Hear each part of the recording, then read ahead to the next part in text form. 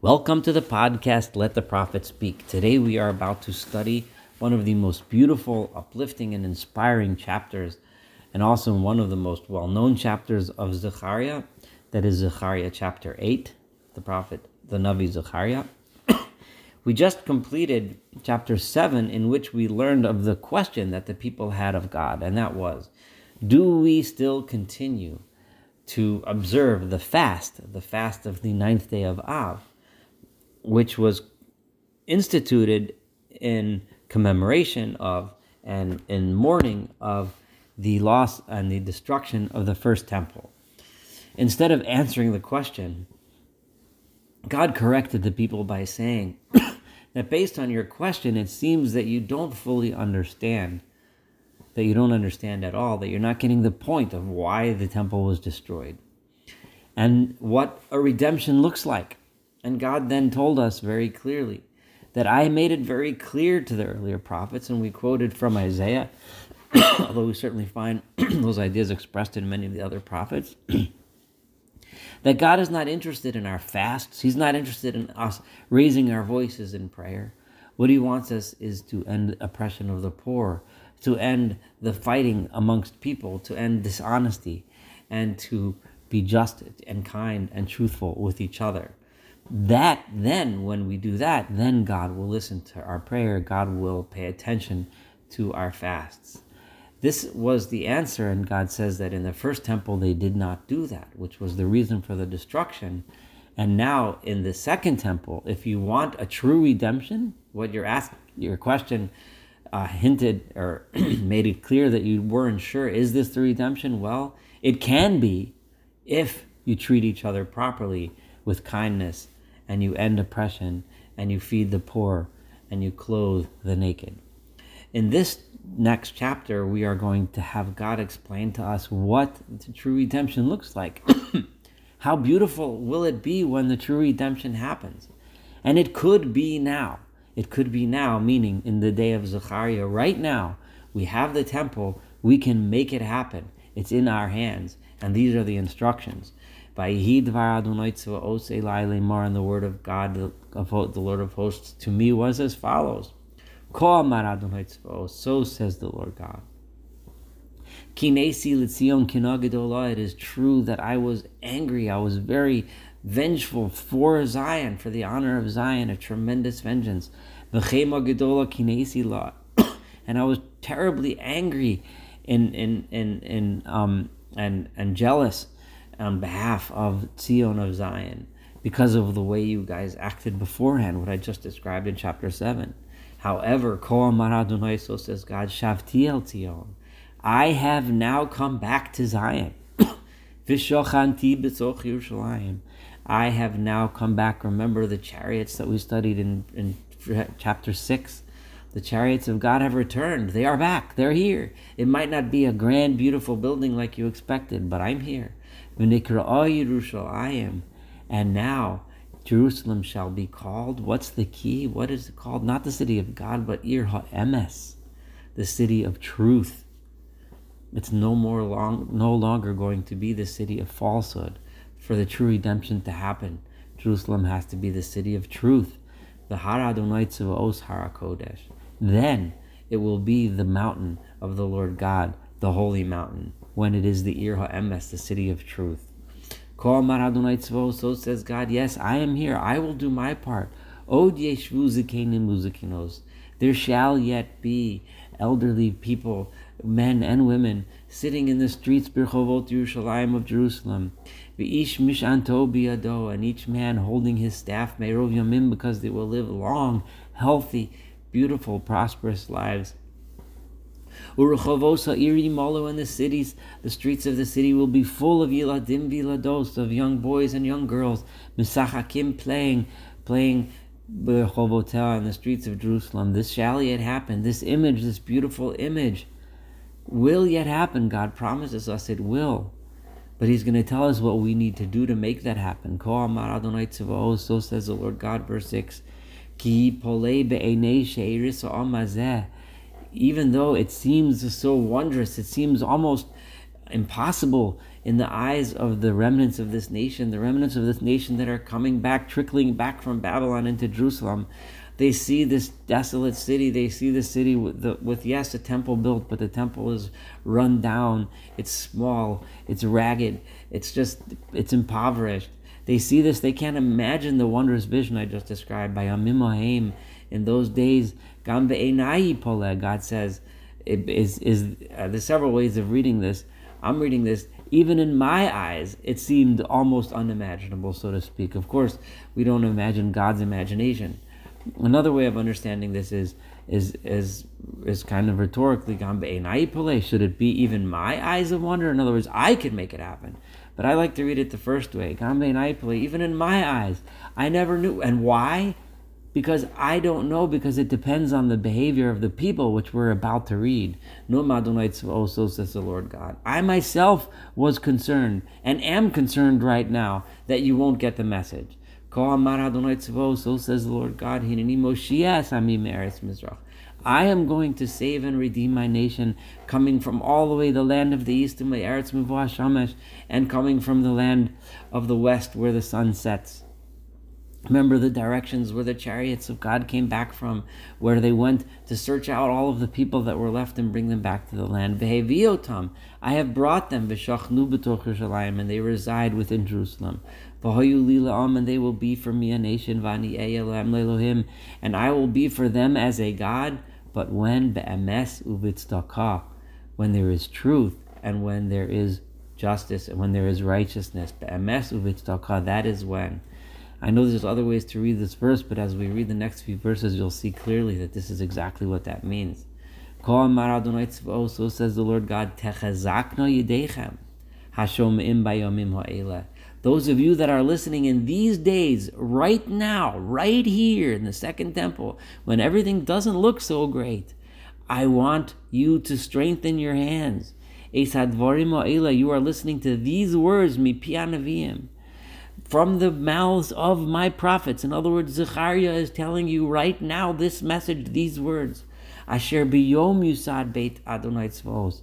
He is saying these words on this very day that the house of God is being established. Ha'heichal, this building libanos is being built. Ki lifnei hayomim haim, because before these days, before we had the people coming back from the lands of the east and the west, before we had the building being built, before I came back in my chariot, so to speak, from those faraway places and resided in Jerusalem like I just read, Schar ha'adam lo nihiyah, the sechar, the gain that a person would gain. There's many ways to interpret this. The way I'm interpreting this is that when there is no spiritual purpose to our lives, then the gain that a person gains is lo nihiyah, is like nothing. Usechar habehema, and the reward that one gets through their animals representing the belongings of people, right? Einena is like nothing. It's like meaningless. Another way of reading this is that the reward that an animal gets is similar to the reward that a person gets. They might get a benefit. They might eat something and feel full. They might eat something pleasurable. They might gain some pleasure from a physical activity, but Einena, it is nothing. It is worthless. Because before these days, before I returned, before there was a spiritual purpose, and for he who goes and for he who comes, ein shalom min hatzar, there is no real peace from the suffering. People have to suffer, people have to work hard to gain something, but when there is no meaning, there is no shalom, there is no peace. So even when one gets reward, it's nothing. And when that happens, when there's no purpose, when there's no meaning, I send people each berehu, one man against the other, what God says.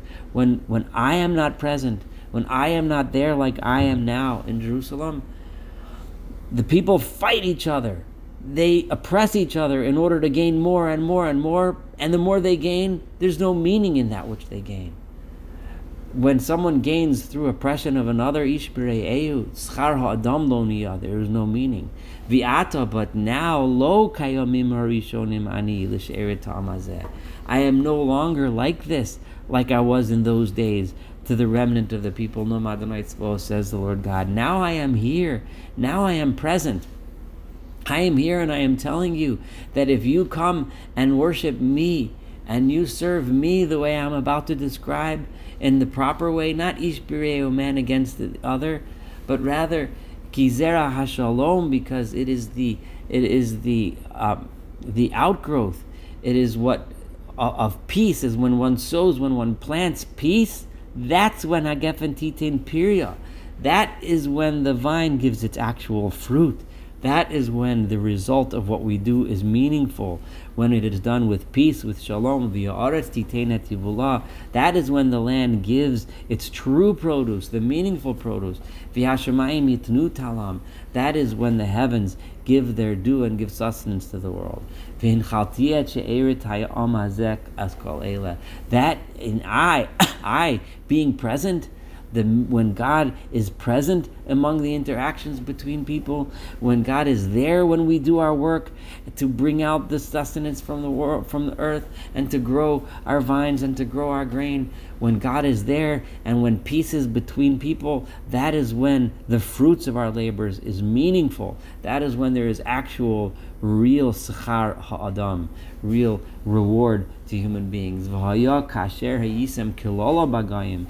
you are in, and that is when the example that you set is that is when the example that you set for other nations is important.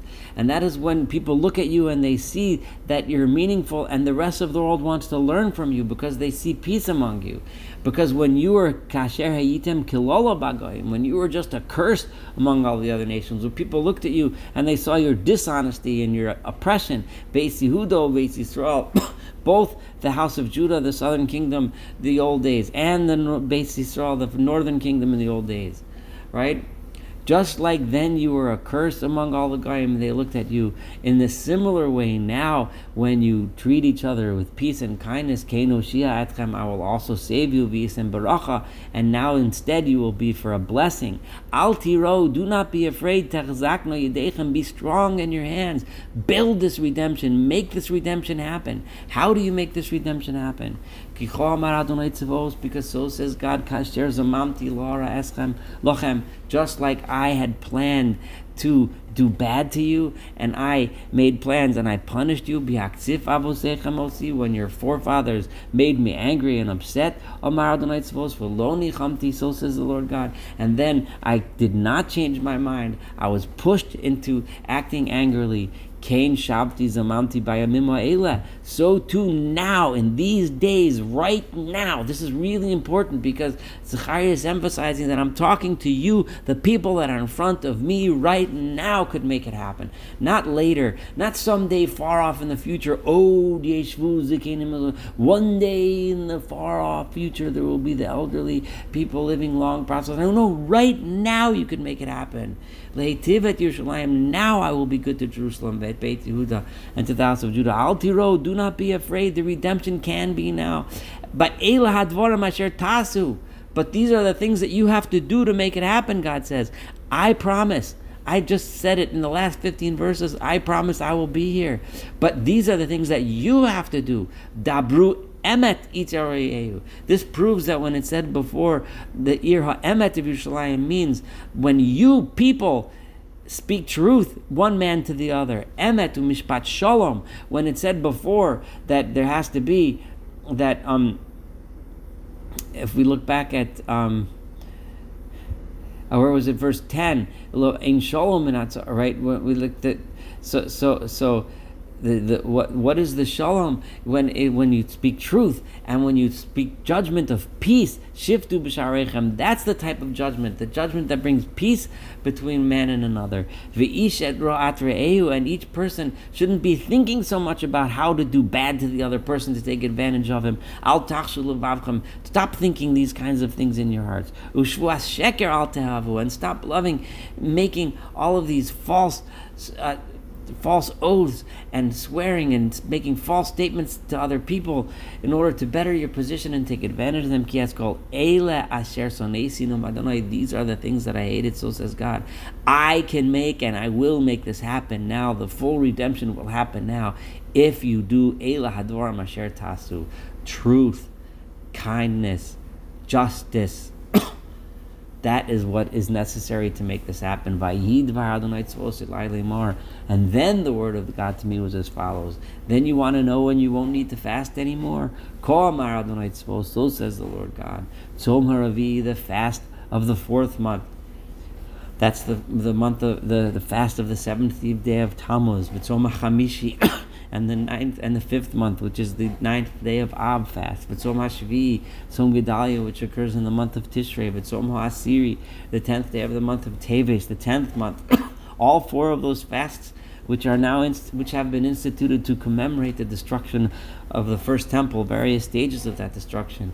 When you do these things, when you live peacefully, I will bring about this redemption, and you will know. Then then those fasts will be days of rejoicing and happiness and celebration for the house of Judah.